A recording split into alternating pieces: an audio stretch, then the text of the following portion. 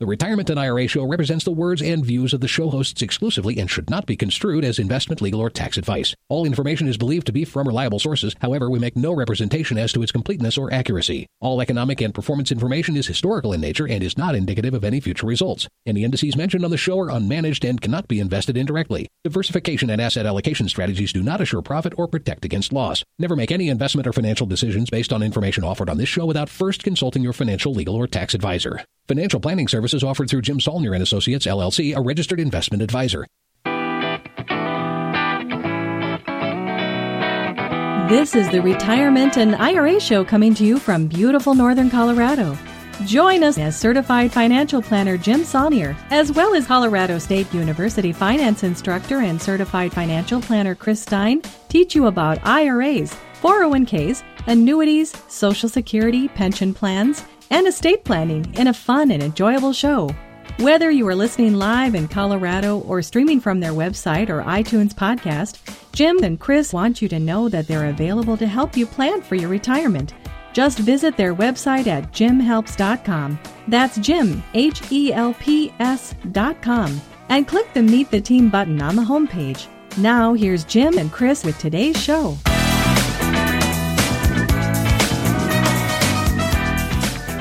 Well, welcome to the Retirement and IRA Show Q&A edition for this fine December day in 2023. Q&A edition of the Retirement and IRA Show, that is. Yeah, I'm not going to banter a whole lot, especially not with myself, since I've got to keep the show nice and tight today. So I finally found a good used starter car for my youngest daughter, who's finally turning driving age, and I got to get down and get license plates for it this afternoon. So she's itching to drive it, so we want to be all legal and such. So, Jim, hopefully you have a big batch of short questions. I got a short batch of big questions. Oh, that might work too. But you get paper plates. You didn't get a paper plate when you bought the car? I'm not all highfalutin like you and go to a dealer to buy a used car. Ah. All right, well. Those if of you us did, you have a paper plate. I would, but I don't. Because I bought it from an individual. So yeah. All righty. Yeah, when you're looking for a cheap starter car for people, for a young driver, a dealership is, in my opinion, not the way to go. Because you need to buy something that is already kind of damaged, comes pre-damaged, so you don't feel bad when they scrape it up and stuff. So at least that's my approach. Everybody's wondering, myself included, I'm sure. Mm-hmm. What did you get her? We found for her a 2001 Subaru Outback, the official car of Colorado. Wow, that's nice. I've had an Outback since getting to Colorado, and I had a 97 and kept that one for quite a long time. Mm-hmm. And now I have a 2009. That I putz around with. I use it mostly for hiking. So if you see me out hiking, or the other day I went to the office and the weather was a little rainy/snowy, so I took the Subaru. So yeah, I like the Outback. So very good choice. Well, thank you. She's generally excited about it. I think she was imagining her first car being a little nicer, but that's just because she's our youngest and she's very spoiled. And the other older kids are looking at it like, oh my gosh, I can't believe you got such a nice car, even though this thing's all worn out with especially in 2021. She doesn't realize that's pretty damn new. No, 2001, not 21. 2001. Oh, 2001. Yeah. Oh, I'm thinking, wow, 2021. She did all right for herself. If I said 21, I misspoke. It's 2001, a fine 22-year-old car. Perfect to start with.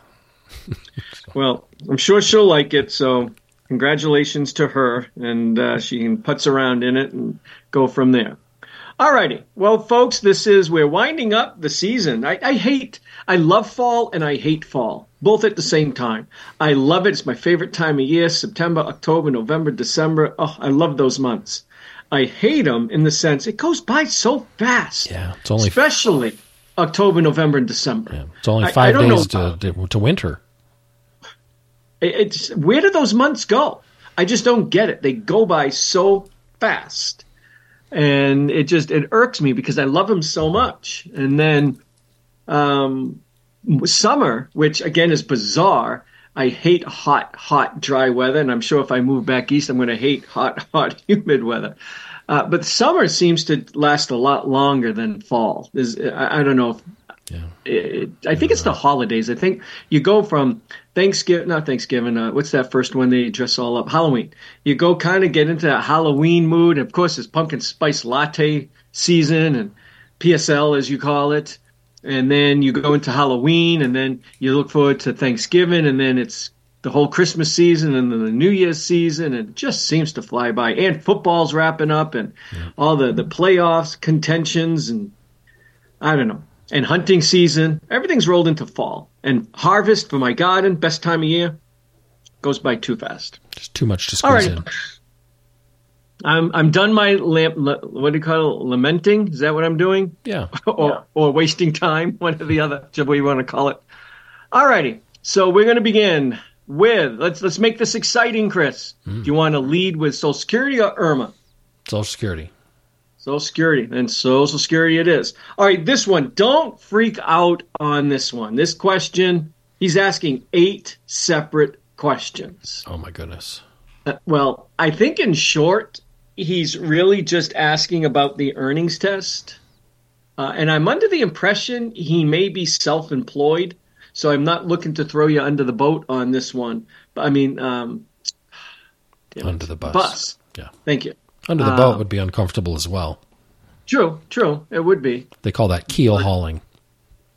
Call it what? Keel haul?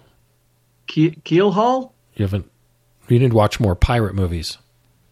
When you get keel hauled, they attach you to a rope and drag you under. Oh, and they drag you under. Yes. Okay, I didn't know that's what they called it. No, there was a scene in that in Black Sails, which was a pirate show that was on Showtime. Classic keel hauling. Yep. Yeah, they did that with Blackbeard, although Blackbeard was never keel hauled, as you say, so there's a little bit of historical inaccuracy.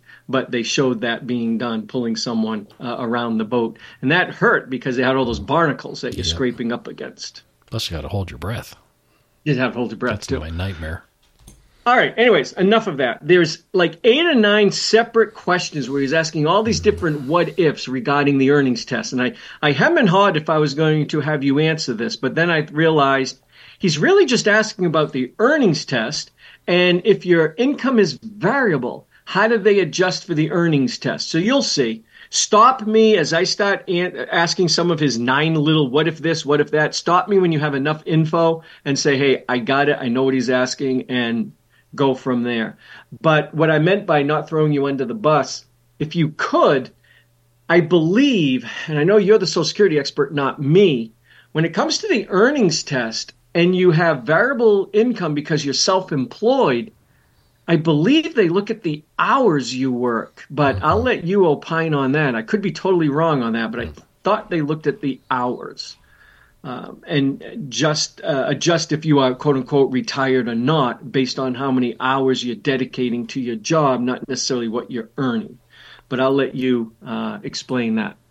Okay, he begins, I like it, hope this question isn't too long. And he clarifies it's from his sister, not him. He says, my question or her question isn't necessarily long, but it's got a lot of different situations. I'll admit it. It's like 9 what ifs. Okay. See if he gives a hint first. Let me see. Nope, I do not see a hint of where he's from. I have no idea what state he's from.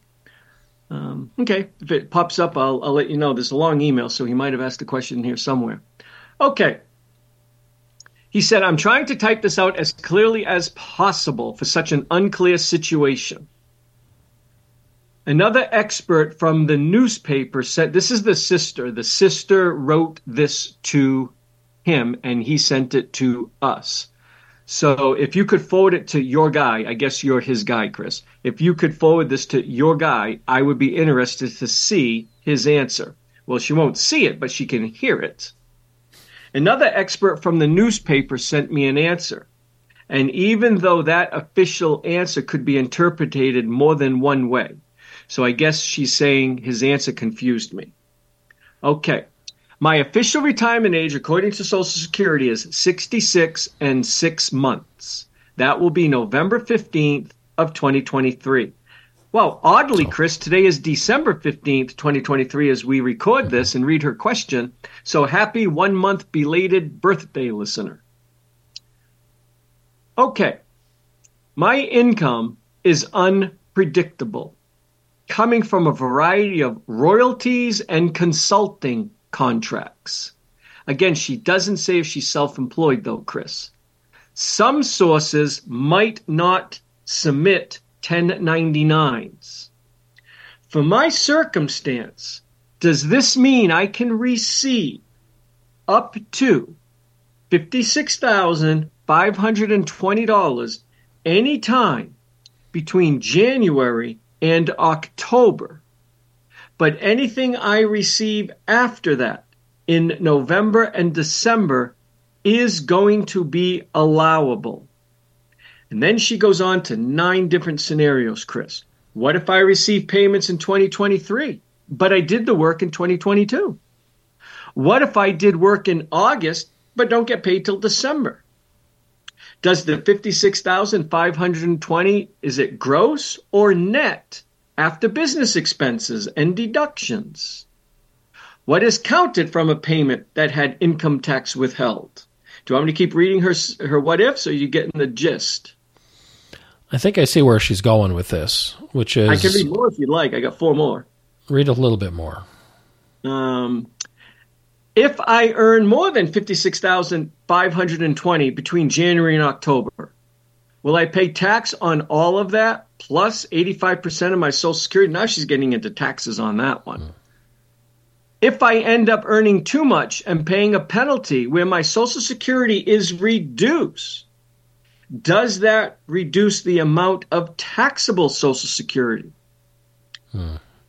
So she's got a mixed bag of stuff in here, where the beginning part of that, I think, is with confusion how this is applied for self-employed folks. If you're receiving a 1099, you're not a W-2 wage earner, you're going to be kind of lumped in. Chris, can I interrupt you before you get too deep? Okay. Towards the bottom of this long email, it says, I just realized I forgot to say this. While the total amount of money that comes to me in 2023 will be more than $56,520, you might want to begin by explaining to people why she's fixated on $56,520. That's a very important number, and it has to do with her full retirement age, as I'm sure you know, Chris. So she says, while the total amount of money that comes to me in 2023 will be more than $56,520, I believe the consulting money is considered proceeds of my business. So she is self-employed. Then we deduct business expenses, and what's left added after that is added to other personal income that I will receive. So maybe after all these damn questions, I shouldn't have to worry about it anyways. And next year, I won't have to give it a second thought.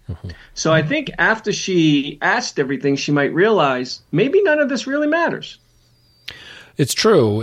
With self-employed income, it's called net earnings from self-employment, and it's be the earnings like she's getting from those 1099 consulting gigs, and other could be Schedule C, self-employment income, could come a variety of ways on your tax return, but you're allowed to net out reasonable business expenses. So if that drops you below that $56,520 that she's mentioning, and that number represents the earnings test limit for the year that you turn your full retirement age, if you turn your full retirement age in 2023. This is a number that changes all the time. And most people are familiar with the earnings test in prior years, which for 2023 was $21,240. But in the year you turn your full retirement age, the earnings test is much higher at $56,520. And the way the earnings test works is if you go over that earnings limit and you're collecting your Social Security benefits, you will have reduced Social Security benefits $1 for every $2 over that $21,240 that I mentioned in the years prior to you reaching your full retirement age. And then in the months leading up to your full retirement age, if you have earnings more than $56,520, they'll reduce your Social Security $1 for every $3 over that limit. And then once you turn your full retirement age, there is no earnings test at all. So that's what she means by next year, I won't have to give it a second thought and that's true. Next year, this all doesn't matter. You can earn as much as you want. There's no earnings test. But in this transitionary year, which she's talking about here in 2023, if she doesn't claim Social Security, then it doesn't affect her, first of all. So this is only if you're simultaneously earning money prior to your full retirement age and collecting Social Security. So if she never filed for Social Security this year, also not something to worry about. But if she's collecting Social Security, now she's got to deal with this earnings test. And this earnings test can be applied on an annualized basis, that 56,520, which if she doesn't exceed that, then it isn't going to matter when during the year she earned it. It's all good. It's all likely fine. With the one kind of weirdness to this whole thing in that the substantial service situation, which is if she actually does exceed that earnings test as a self-employed person, there can be these timing issues between when you earn it and when you receive the money. So first, let me tackle that.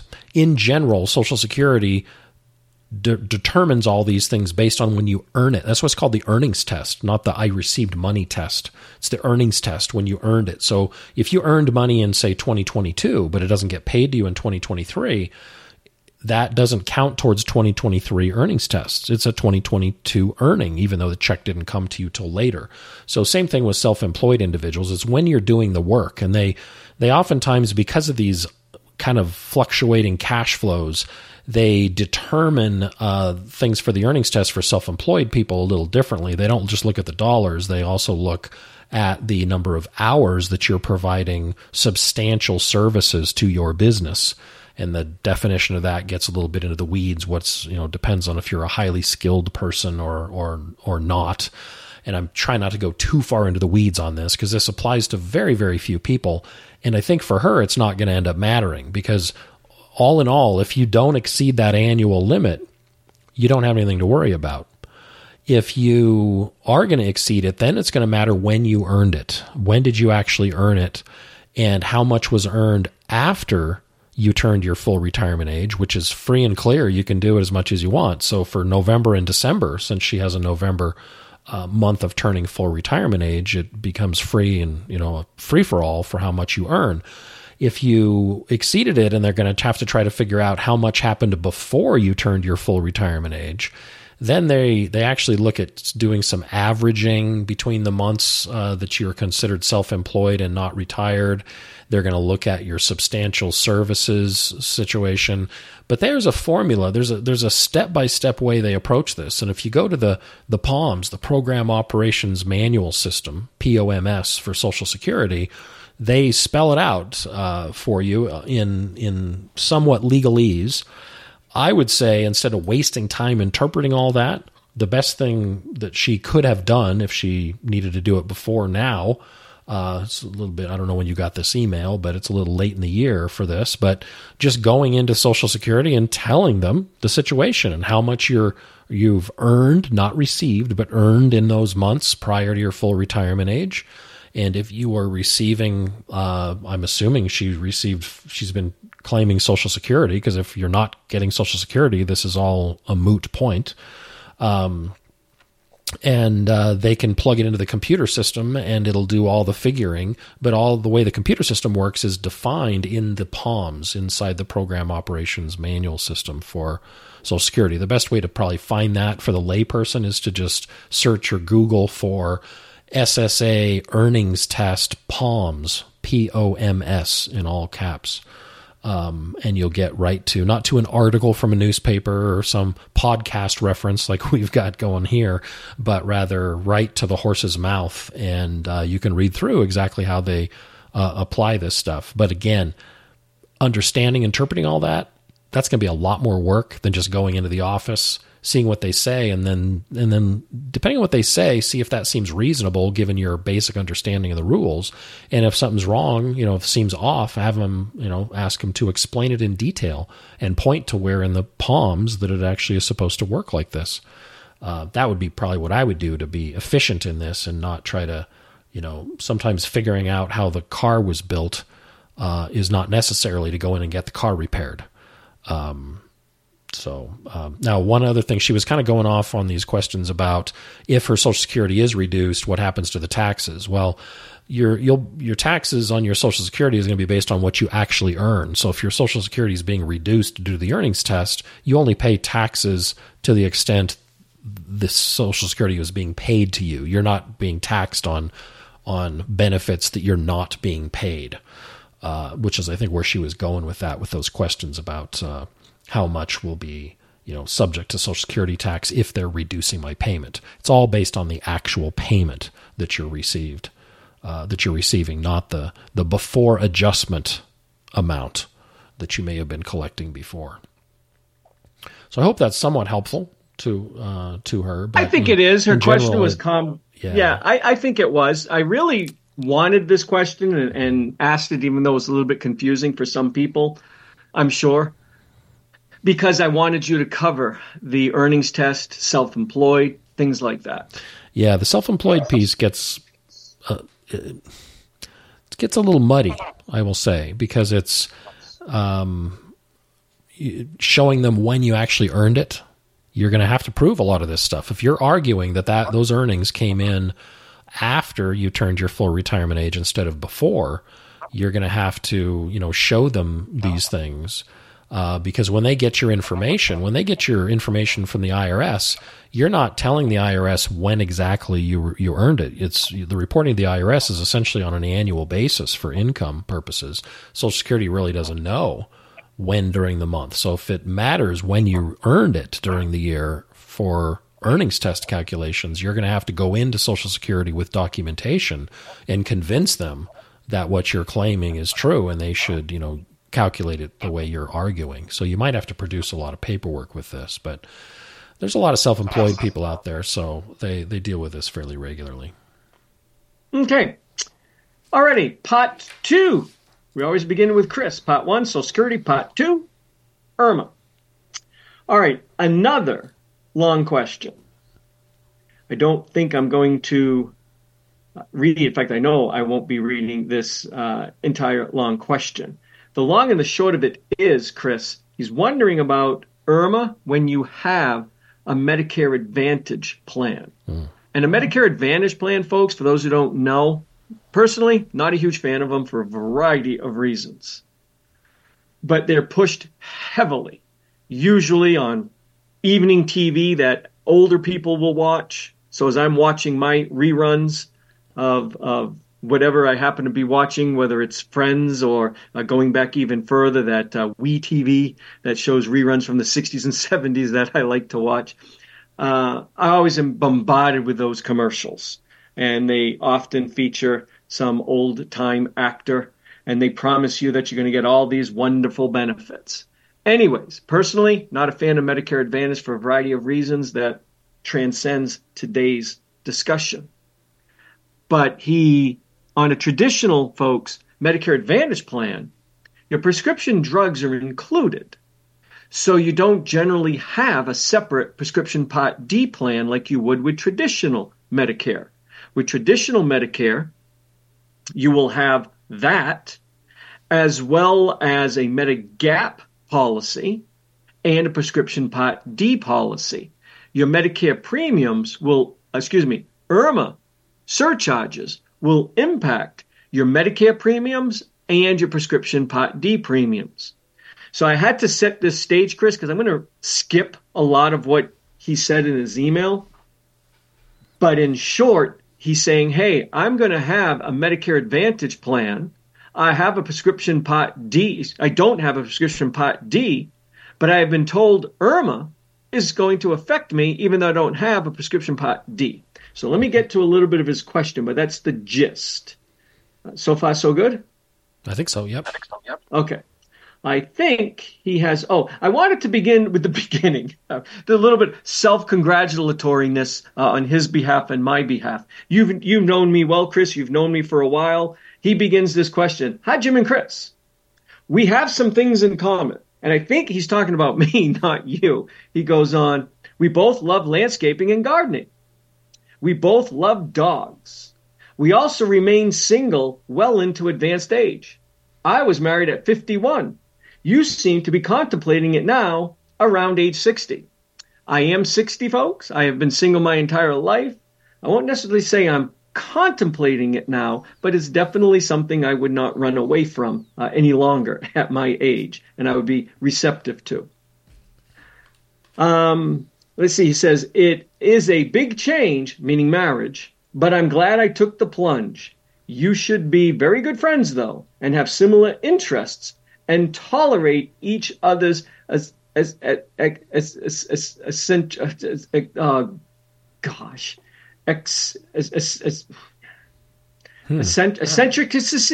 Eccentricities. And how do you say that? Eccentricities. Eccentricities. Mm-hmm. Better? Much better. Thank you. I was about to call the ambulance on that one. For those who don't know, you do not listen to this podcast to master the English language, and you shouldn't put difficult words in your emails like... You probably did it on purpose. Eccentricities. That's a tough word. Okay. Okay, he says, also, my wife is 10 years younger than me, which is how much younger my girlfriend is. Okay. So, anyways, his point was we have a lot in common. I think he's right. We seem to. I am looking at retiring next year when I am 69, and I will start Medicare, either through my employer's retiree health care plan, which is a Medicare Advantage plan, and that one is quite attractive to me, or I will enroll in traditional Medicare that will also include a prescription Part D drug plan, and I will also get a Medigap policy. So he's evaluating, folks, both sides of the coin. Should I go traditional Medicare? And you always want to get a supplemental Medicare plan called a Medigap plan if you go with traditional Medicare. Because traditional Medicare is only an 80-20 plan. They don't cover everything. You have deductibles and coverages on everything. So you get these supplemental plans to cover the shortages that Medicare by design does not cover. You do not get just Medicare. You definitely, if you go in traditional Medicare, want to get the Medigap plan. And then under the Bush administration, as you probably remember, he expanded Medicare greatly with a prescription drug benefit, and that became Medicare Part D. Now, Medicare Advantage, otherwise known as Part C Medicare Advantage plans, just like I described, they kind of marketed as all-in-one. Do not fall for those gimmicky ads where they're going to get you to try to call because you're going to get food delivered to you and higher Social Security and all this other crap. It's never going to happen. Trust me, it's never going to happen. But they say it because depending on what zip code you live in, because if you listen closely to those commercials, you might hear someone saying, oh, I called to see if my zip code was included. Your zip code isn't included. Trust me on that, folks. You got to live in some very poor, out-of-the-way areas or very poor inner city areas to have your zip code even count. And even then, you're not going to get what they're promising you. And the government finally, Medicare is finally cracking down on this because they know it's bogus BS what they're doing on a lot of these commercials. So you're going to see some big changes in these commercials. Thankfully, they're paying attention. Okay, so he continues. I understand paying the Part B surcharge. So when you're subject to when you're subject to IRMAA, folks, that means your income is high, so you have to pay a higher Medicare premium. That's Part B. He is saying if he takes the Medicare Advantage plan, he understands he has to pay a higher Part B surcharge. There is still going to be a surcharge that will be levied with a Medicare Advantage plan under IRMAA for Part B. Because he says the Medicare Advantage plan is secondary coverage. So he's correct on these things. Medicare doesn't go away. It's just the Advantage plan is in the middle there and collecting the premiums and stuff. Okay. I still receive Parts A and Part B primary coverage through Medicare, and the Medicare Advantage plan will be secondary. But what I don't understand is, why do I still have to pay a Part D IRMAA surcharge if I have a Medicare Advantage plan?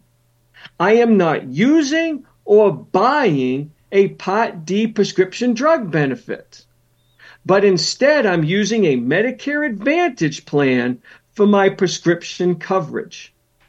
How is that IRMAA surcharge even going to be paid?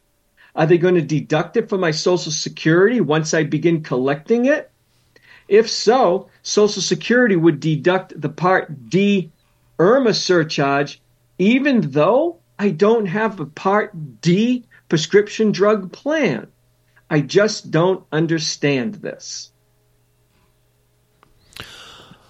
I think the best way to understand this is that when you get a Part D plan, so before you start talking about Medicare Advantage, where a bunch of the stuff is rolled together, a Part D plan is a plan with a private insurance company. So just like the supplemental plans, the Medigap plans, they are through private insurance companies. The only thing that's delivered directly from the government is the original Medicare, Part A and B. The D plan that we're talking about here for prescription drugs, they instituted that much, much later, but is still a partnership with private insurance companies. So they contract with these private insurance companies to offer these Part D plans. So if you think about it that way, it's the same situation as with the Advantage plans. The Advantage plans are private insurance companies that have contracted with the U.S. government to provide these additional pieces of coverage within their networks and include a prescription drug plan. So it's you kind of have a Part D plan baked into those Advantage plans, and both are with private insurance companies. So I'm not sure why there'd be that much of a surprise that it would apply to both of them, because they're at their heart, they're actually very similar types of relationships to the Medicare system. So technically with Part D, and I'll quote the 2024 IRMAA because I happen to have it in front of me. The 2024 IRMAA premiums for Part D is a certain dollar amount plus your premium. So unlike the Part B IRMAA, which increases by percentage your Medicare Part B premiums themselves, here you actually pay a flat dollar amount depending on the tier of IRMAA that you're in, and for a married filing joint couple in 2024, the IRMAA trigger would be $206,000. That of course would be based on your income from 2022, unless you are appealing that and having them use a newer year via the SSA 44 form, but there'd be no extra premium. If you are a married filing joint couple with modified adjusted gross income between $206,000 and $258,000, the surcharge is $12.90. It's $12.90 plus whatever you're paying on your Part D. For you, you're not paying anything on Part D separately. It's baked into your Part C plan, which may or may not have a premium. But they recognize that if you're on something if your premium is zero, they're going to add $12.90 to your zero premium and charge it to you. So like the other IRMAA, they're going to charge you that IRMAA on your directly from Social Security. They're going to take it out of your Social Security benefits like they would your Medicare Part B premiums with the IRMAA adjustment applied to it. And you would pay to your insurance company the premium for either the Part D policy, or in your case, the Medicare Advantage policy that may or may not have a premium attached to it. So the two, if they didn't do it this way, it'd be very unfair, actually, and very unequal, that you have a kind of a get-out-of-jail-free card for IRMAA by choosing a Medicare Advantage plan. There's no reason for them to do that. The IRMAA is meant to bolster the finances of Medicare, and they just chose to apply it this way through increased Part B premiums and these extra dollar surcharges on Part D. The only way to get out of Part D is to not have prescription drug coverage through Medicare or a Medicare-related service. you have that option. That's the one get out of jail free card. Just, go out of pocket for all your prescription drugs. Otherwise, if you're in one of the Medicare-based or related insurance programs, Part D premiums are going to apply if you have prescription drug coverage. I missed what you were saying there. I apologize. I was looking up emails. I just want to clarify. Were you saying that if somebody did not have a prescription Part D plan, they wouldn't have to pay the surcharge? Correct. Okay, and maybe that's true. I don't know, but I'm cautioning people. You might not want to do that because there will be penalties, severe penalties, if you add a prescription drug plan later. If you skip it, trying to avoid IRMAA and think you're going to add it later, they're going to nail you with lifetime penalties because you didn't buy the prescription Absolutely. And we weren't talking about going back on it. I was just saying, I just wanted to clear the air. You know how our listeners think. Yeah. I'll just stay off it so I don't have to pay the Medicare surcharge, and then I'll go on it once I'm done doing whatever I'm doing and I'm trying to keep my income low or something. I don't want someone to think that that's a viable recommendation because you will pay significant penalties for not being on a Medicare prescription Part D plan when you're supposed to be on it. Okay, we beat that horse. Oh, wait. I do want to ask his hint question. I kind of like it. I'm going to kind of change it around a little bit, though. So he lives in the state with the in the middle of the most Super Bowl wins. In other words, he's saying California has 10 Super Bowl wins between the 49ers, Raiders, and Rams. New England has the third most Super Bowl wins because of the Pats. Woohoo! Although we suck this year, folks. But anyways, he lives in the state in the middle. Number 2, what state has the second most Super Bowl wins? After California, but before Massachusetts. So obviously a state with one damn good team or a couple of mediocre teams.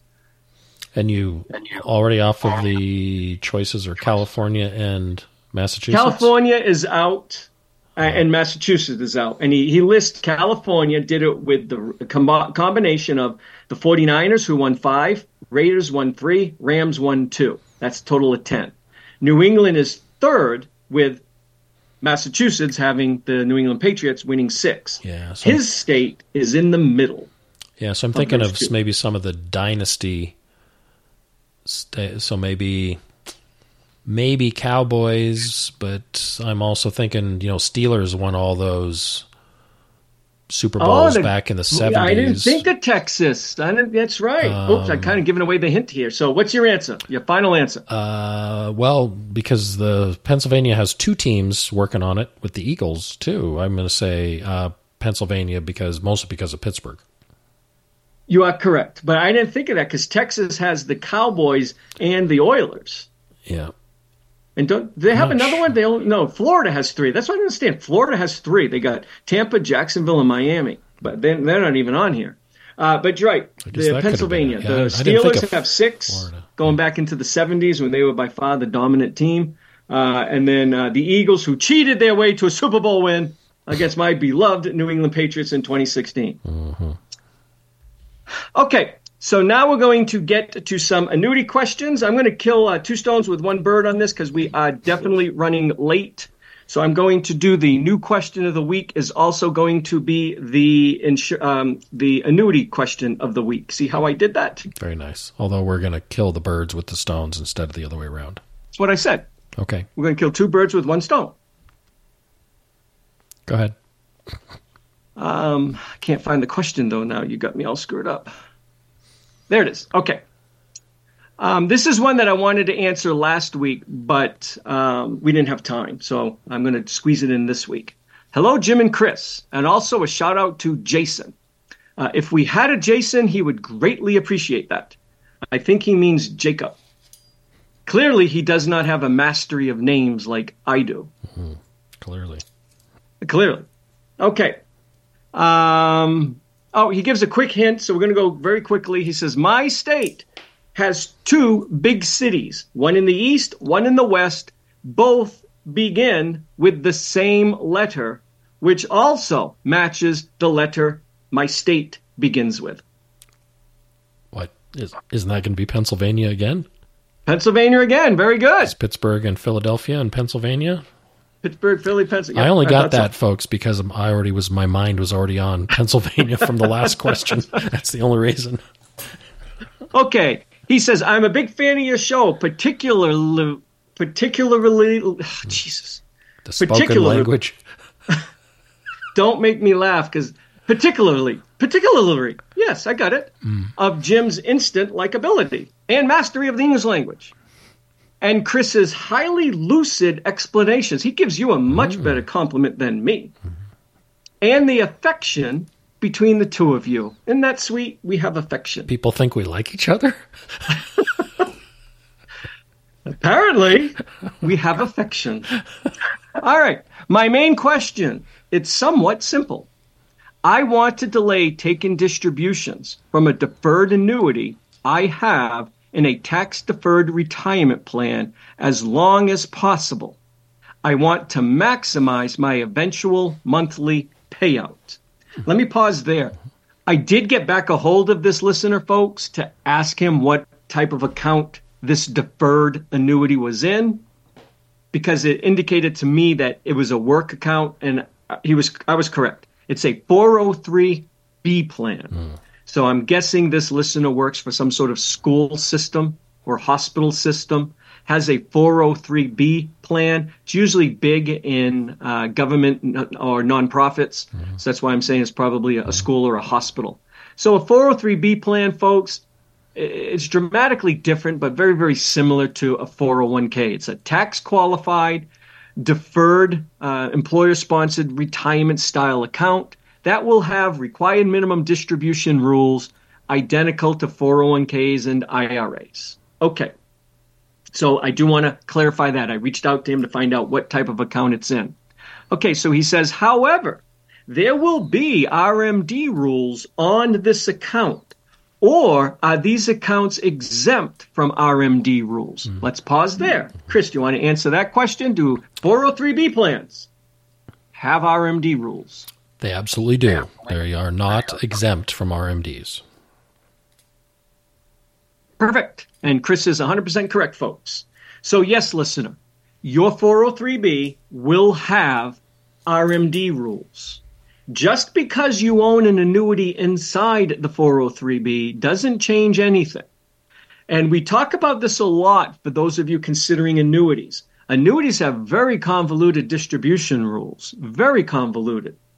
So do IRAs and retirement accounts. But when an annuity is inside an IRA, or a 403B in this case, Chris, what distribution rules take precedence? The distribution rules of the annuity or the distribution rules of the retirement account, whether it's an IRA or a 403B, and now 401ks, because of Secure 2 are going to have a lot of annuities in them. What distribution rules take precedence? Annuity rules or the rules of the account? Once annuitized, the annuity rules take precedent. Prior to that, the regular RMD rules apply.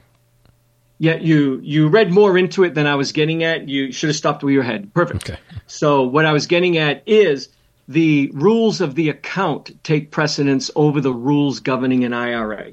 IRA is just, in the eyes of the IRS, what you have inside your retirement account is immaterial.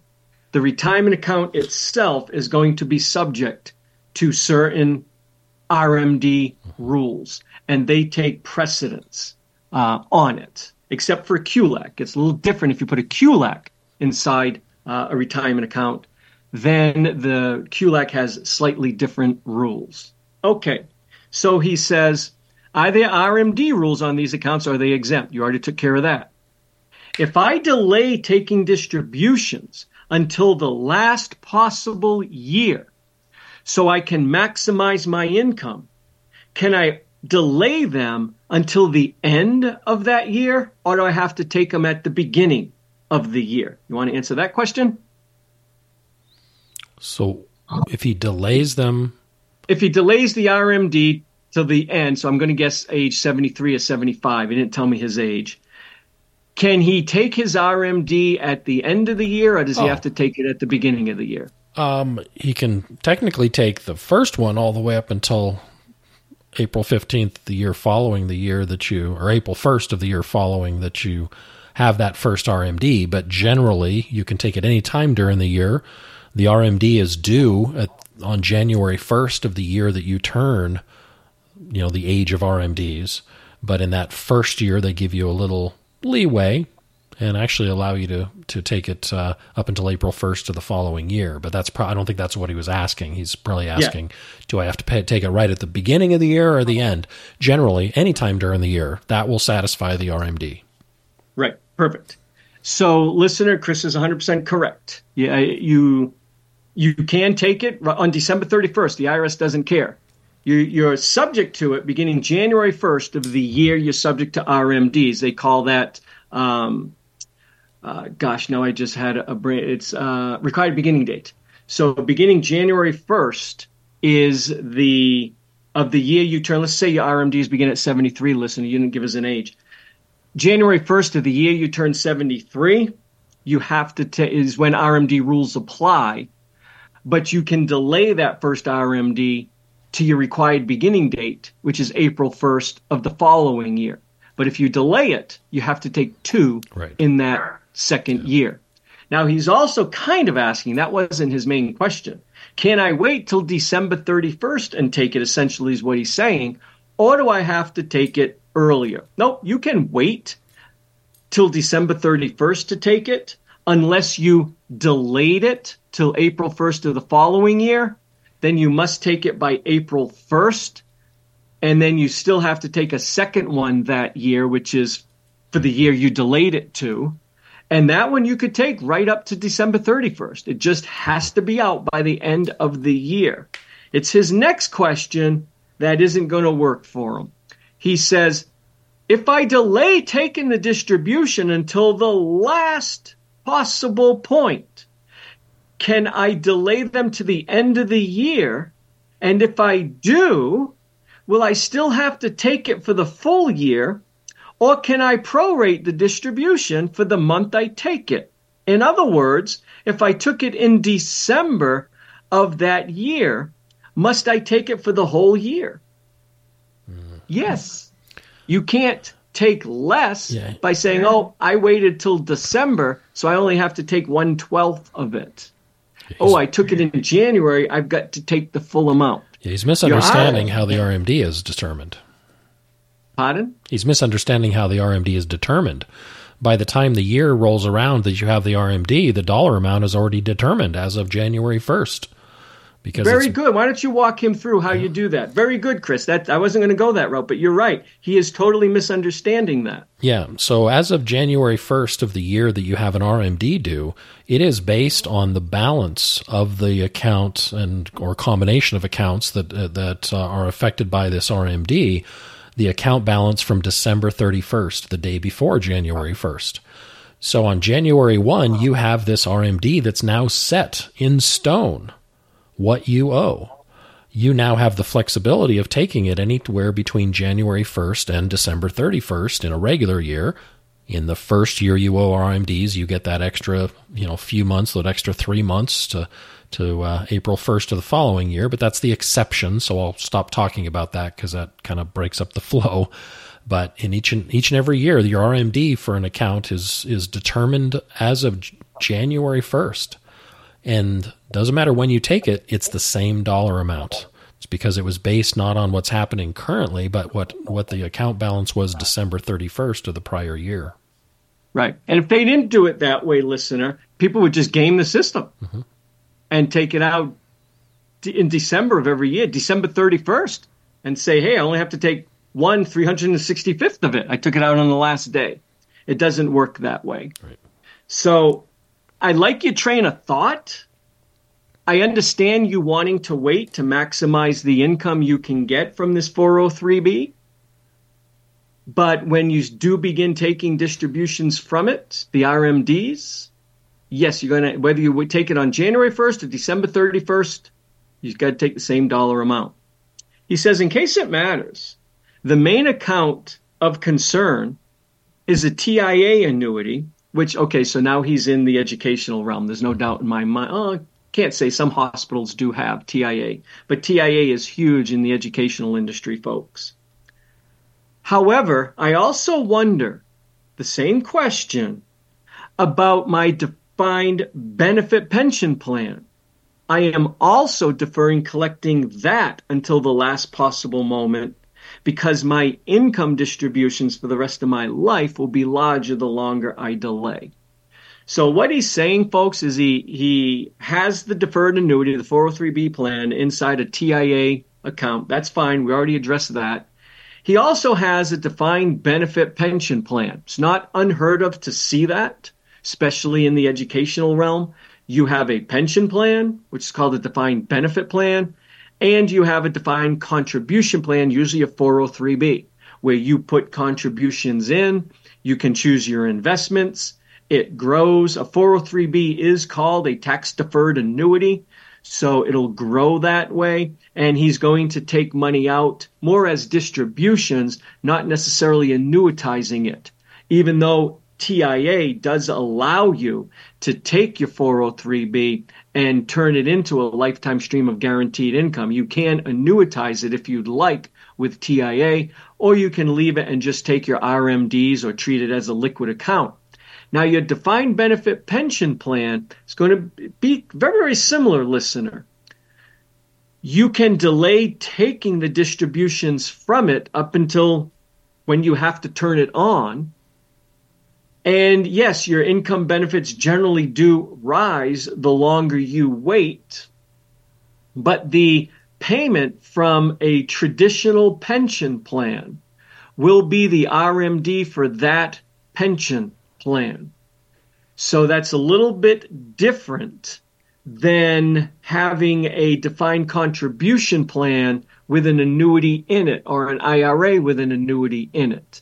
When you have a traditional pension, when you start taking your annuity payment from that pension, that's when you say to them, start giving me my income for life.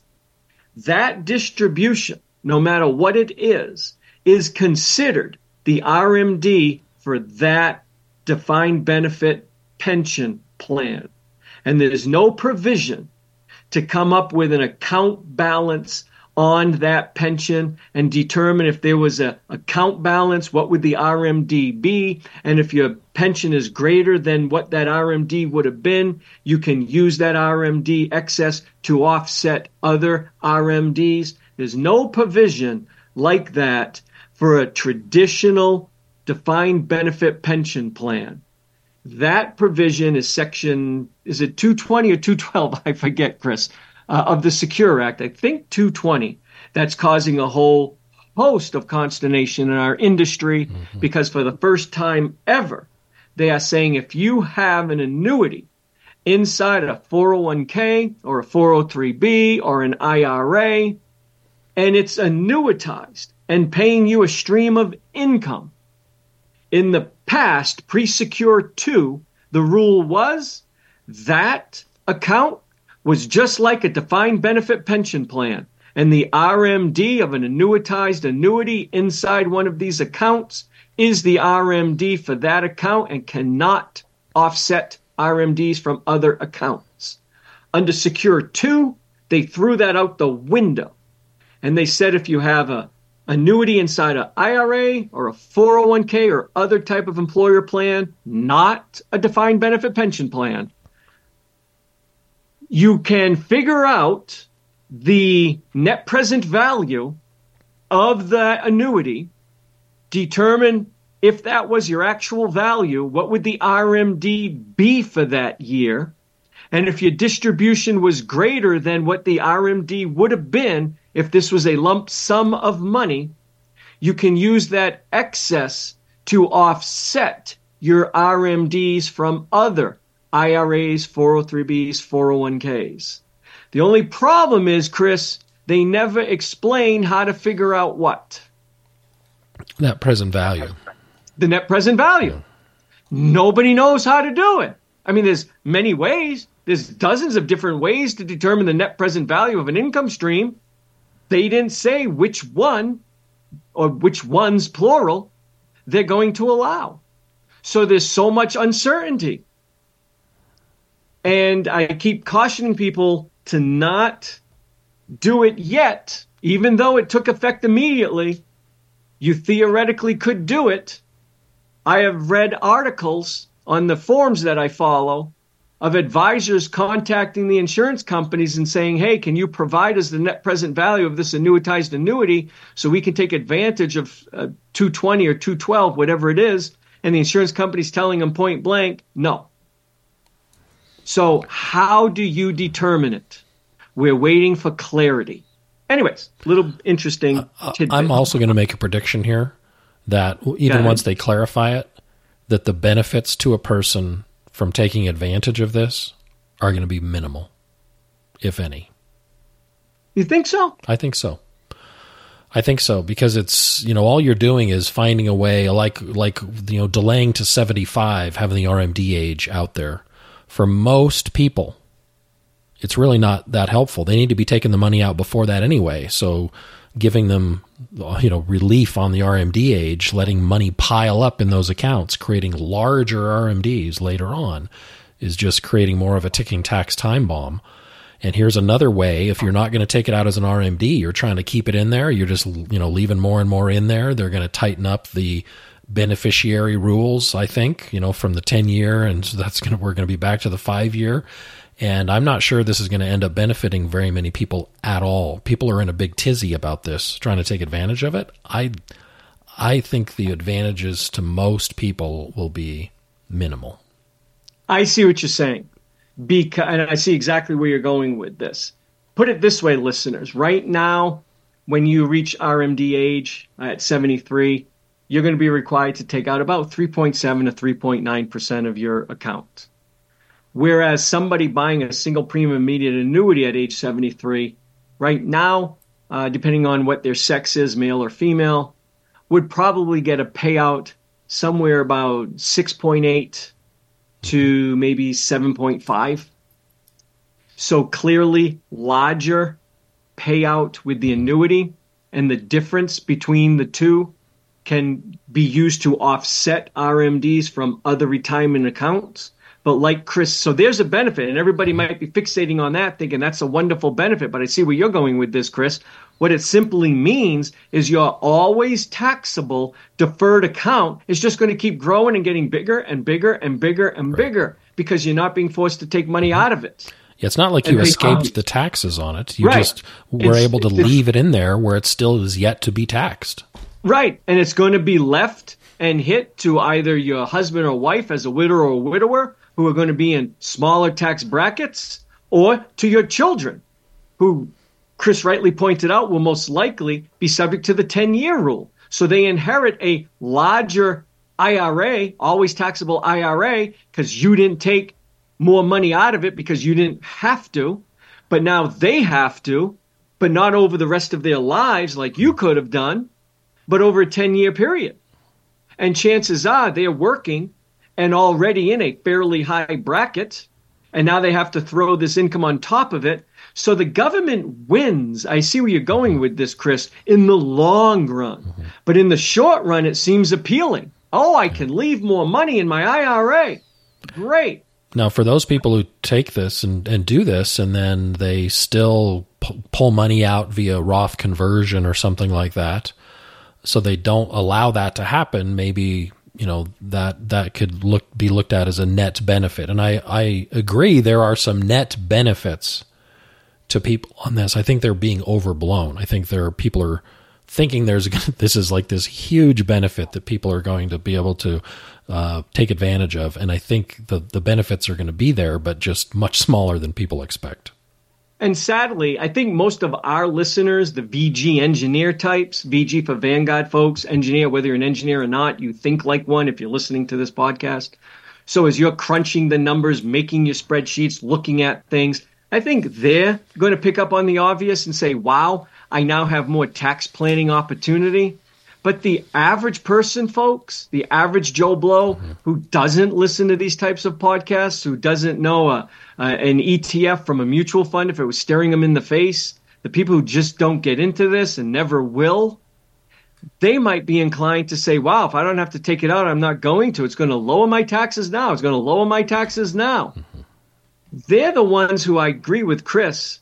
After they die, I think the government's going to get more taxes than if they were being forced to take it out over their lifetime. Because don't forget, assets that you take out over your lifetime, yes, you have to pay taxes at your rates, which for most people will probably be lower than the people who are going to be inheriting it. And then those assets will receive a step up in basis at their death. Whereas assets inside the IRA will continue to compound and hopefully grow and never receive a step up in basis and always be taxed as income. Interesting. Okay, I don't want to bemoan that. Do we have time for this other annuity question I didn't have a chance to get to last week? Or do you want a quickie question that I'm going to have you answer? If I can control it, then we can do a quickie one. But we're already at an hour. This one you're answering. Okay. So this one is a how to figure out net present value of a cash flow. But it kind of has to do with an annuity question. Okay. So she says, hi, Jim. I hope all is well. I've been listening to your podcast for a very long time, and I love it. I have a question regarding my variable annuity that comes with an income rider. I will be receiving guaranteed payments, hopefully if the insurance company does not go out of business, she put in parentheses, and she makes a good point, folks. Your annuity is backed by the claims paying ability of the insurance company. I am much more inclined to buy an annuity from a A or an A- rated company. I would never go below A-. If all what you're doing is buying a 3, 4, 5-year, multi-year guaranteed annuity or MIGA, especially if you're putting in less than what the state guarantee amount is, even if that annuity company is owned by private equity, which a lot of them are, and based in Bermuda, which a lot of them are, where they have hokey accounting and they can play a lot of gimmicks, I'm okay with those types of companies for a 3, 4, 5-year MIGA tops. But a lifetime guaranteed stream of income, I would be very cautious of using one of those companies because they have to be around for 20, 25, 30 years, hopefully. And that's what she's remarking. She's got an annuity. She gives her a withdrawal benefit, they call it. So let's just say she had $500,000 in it. They'll tell her you can take, I'm just making this number up, $15,000 a year, no more than that. And as long as you take out $15,000 a year from this annuity, which is most likely inside an IRA, as long as you take it out of this annuity, if you live long enough and you run out of money in your annuity, we will continue to pay you even if your account balance is zero. That's the kind of annuity she's describing. So she goes on, Chris, and says she receives $13,000 a year. No increase. This is level for the rest of my life. 13,000, that's it. I think she made it pretty clear. When calculating the actual value of this annuity, though, once invoked, in other words, once she turns it on, how can I calculate the value of that number? To me, I should just take $13,000, multiply it by how many years I think I'm going to live, and discount it for my inflation rate, which I estimate to be 3%. Would this be a correct calculation? Close. But you wouldn't add them all together. You would actually discount each payment by the number of years between now and when the payment occurs. So essentially this is you have to deal with this in what the finance world calls an annuity. It's a $13,000 per year annuity. And you're going to have to use some type of assumed number of periods. This is how long you're believing you're going to live. And just to give people an example of this calculation, a $13,000 payment each year for, say, 25 years, all discounted at 3%, would be something along the lines of $227,000, $226,000, a little over $226,000. So in other words, if you had an account with $226,000 in it that earned a guaranteed 3%, you could take out $13,000 a year from that account for 25 years and it wouldn't run out. It would run out on that very last payment that came out. Now, $13,000 times 25, just to give you some perspective, its total cash flow is about $325,000.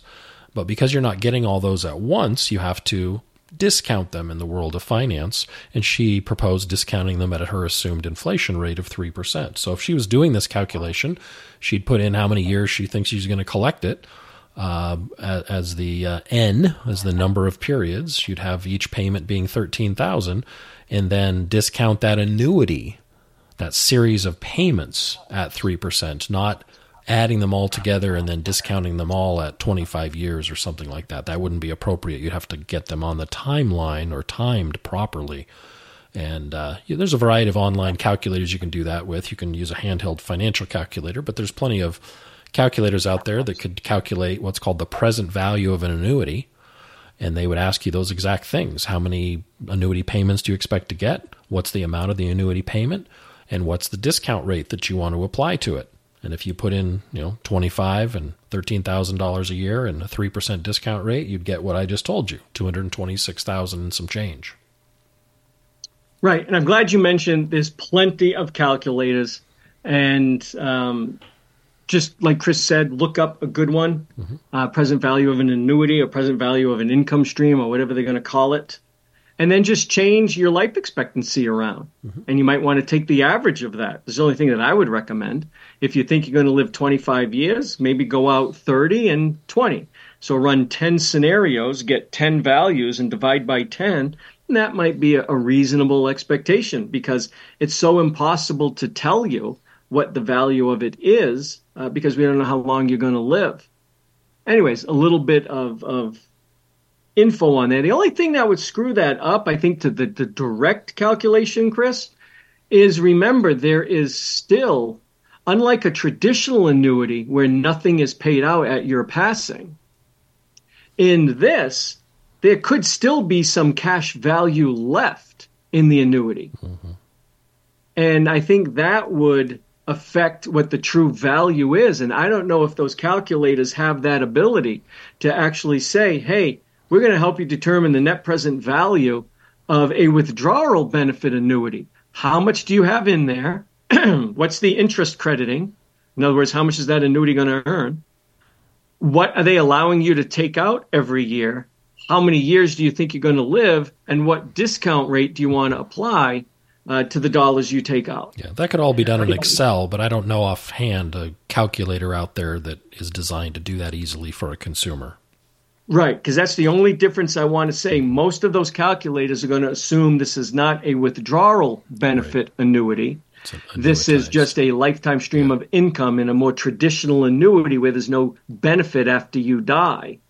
But in a withdrawal benefit annuity, your account balance is yours. They're only giving you your money in a withdrawal benefit annuity. And we're going to talk much deeper on these in another show in the future. So they're only giving you your money. It's only when the annuity reaches zero, which will be some point in the future, only when it reaches zero is the money coming from them. So if you died while the annuity still had value, you would receive, or your estate would receive, some money.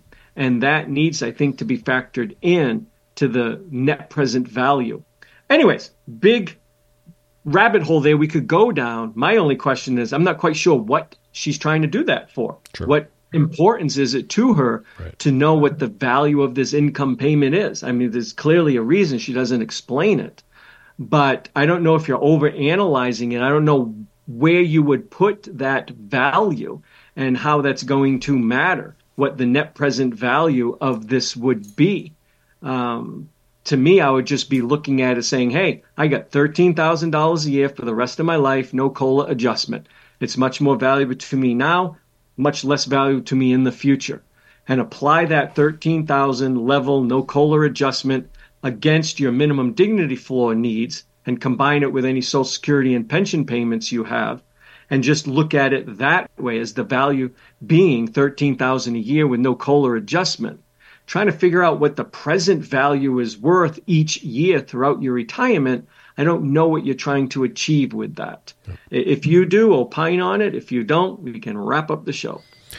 Nope, we'll wrap up here, and maybe she can reach back out to us and let us know why she was trying to do that calculation, and maybe we can have a little more input on how to do a proper calculation for what she's trying to achieve. But for now, we just don't know. So thanks, everybody, for listening and sending us questions. If you want to send in your own questions, send them to Jim directly. Jim@jimhelps.com is the email. Put in the subject line that is a question for the podcast, and he'll keep his eyes open for those. Jim, you have a nice weekend, and we'll be back with everyone else next week with a brand new show. You have listened to Jim on the radio, read his quotes in the media, and enjoyed his banter on iTunes. But even now, you may wonder what sets Jim Saulnier and Associates apart from other financial planning companies. The answer is quite simple. Jim's diverse team of professionals specializes in retirement planning. They form a lifelong relationship with you and measure their success not through product sales, but through the security and prosperity you may achieve in your retirement. Jim's entire team shares his unwavering commitment to placing their clients' best interests first, while offering their services at fair prices with full disclosures. The professionals at Jim Saulnier and Associates are available to assist you with your retirement planning needs. Visit jimhelps.com to schedule your complimentary coffee and a second opinion meeting. That's jimhelps.com. Or call 970-530-0556. The Retirement and IRA Show represents the words and views of the show hosts exclusively and should not be construed as investment, legal, or tax advice. All information is believed to be from reliable sources. However, we make no representation as to its completeness or accuracy. All economic and performance information is historical in nature and is not indicative of any future results. Any indices mentioned on the show are unmanaged and cannot be invested indirectly. Diversification and asset allocation strategies do not assure profit or protect against loss. Never make any investment or financial decisions based on information offered on this show without first consulting your financial, legal, or tax advisor. Financial planning services offered through Jim Saulnier and Associates, LLC, a registered investment advisor.